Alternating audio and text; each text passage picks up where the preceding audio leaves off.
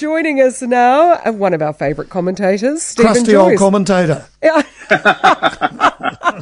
Very Thank good. you, Barry. Barry, hang on. Let me get this right. You're calling me the crusty old commentator. Well, a texter called the ZB commentators and hosts crusty old people who didn't understand that New Zealand wants a kinder country, Right. a kinder place to be. And, it's the people have spoken, absolutely. But there was a lot absolutely. of tactical voting. Did you see that as well? Yes, I think there was quite a bit. I think the discussion around wealth taxes in the last week. I mean, I knew talking to some people that are normally national voters myself, and they'd say, "Oh, yeah, we might have to, vote for Labor to keep the Greens out of government." And I think there was a bit of that because I only got to speak to a few of them, obviously, and there was probably quite a lot of them. But congratulations to Labor. I mean, I think that's a historic result. Ardern Jacinda should be very proud of that campaign result. If I was looking back this morning, Barry, you'll know better than me because you're crustier and older.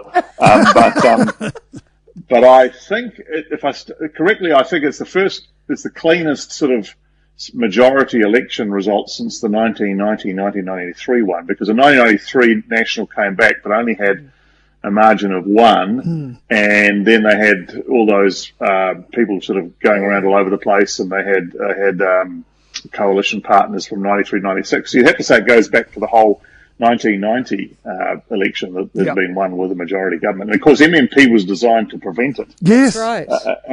So slightly ironic that here we are, but that was always possible. I know we didn't quite manage that in 11 and 14, but it was sort of coming because the influence of the smaller parties was declining in New Zealand, and here we are. So we have a majority government. For those that don't remember, it's very incumbent on the Prime Minister to make sure that her team doesn't exceed the mandate, because we certainly had that in 84 to 90 and then 1993.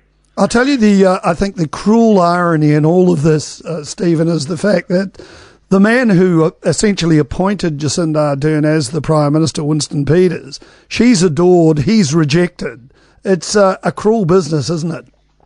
It is a cruel business. I don't suppose you'd expect me to have a massive amount of sympathy. No, I didn't think you would. But I think, he had a strategy, obviously, as distinct from past times he'd gone into government, because I think he was quite of the view that he wanted to try this idea of going into partnership with a new government rather than propping up a government that had been around for a while. And you get more, of course.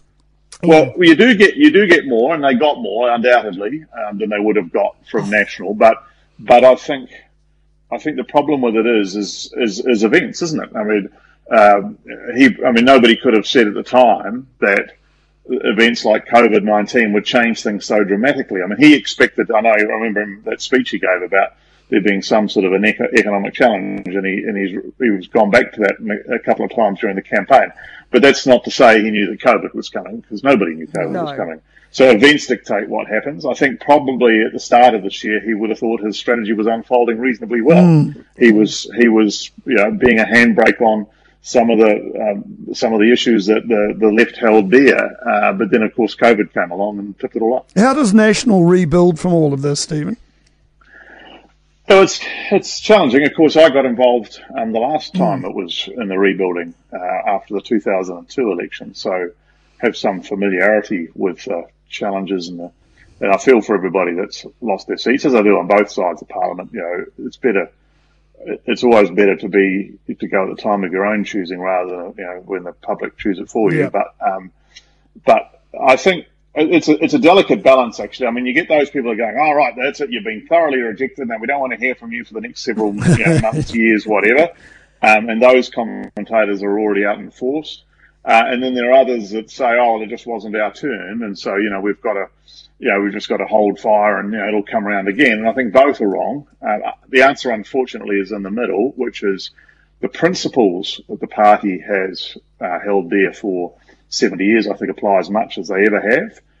In other words, the principles of encouraging individuals and families to succeed and all those things, and backing individuals. That's the big distinction, really, between National Labor tends to take a sort of more communitarian approach. National more of a sort of an encouragement of individuals. I don't think that changes at all, and people will be looking for that again in due course. But it's not compulsory that they look for that from the National Party, so it's up to the National Party to prove itself able to able to make the arguments and to represent those people. Is Judith Collins the leader to do that, Stephen? I think absolutely right. Oh, hello! Look, see, hello. Somebody's interfered with his device. Exactly. I think Judith is at play here. The crusher ruined it. Well, no, he was absolutely going to say she was just the girl for the job. So we think. Well, I'd like to hear him back so that we can actually hear what he did have to say on Judith Collins. Well, we'll take a break. Right.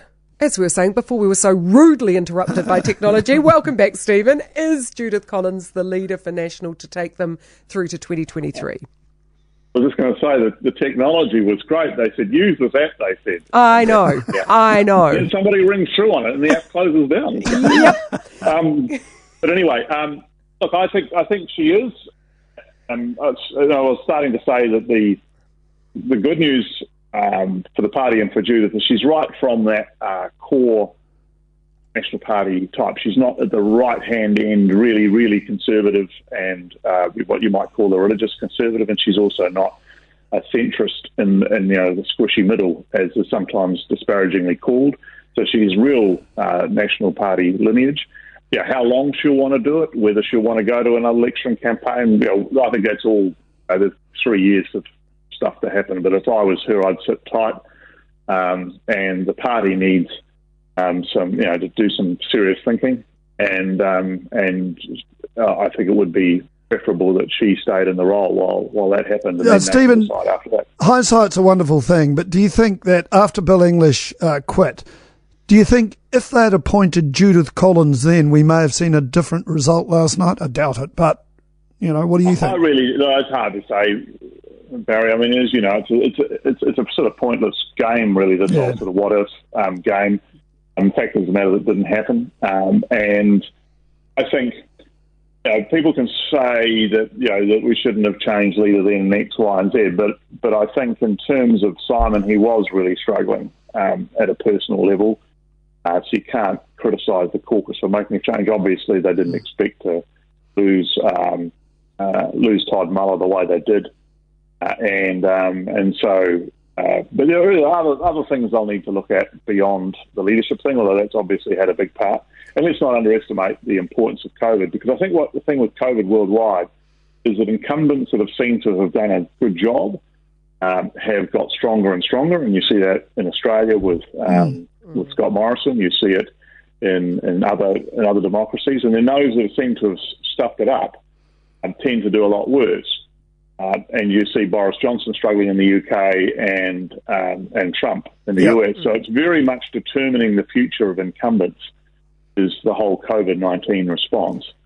And of course, we're going to be in for a busy and difficult 2 or 3 years. I was reading something the other day which said that, according to the IMF, New Zealand has spent the most money proportionally to its size of any country in terms of the COVID-19 response.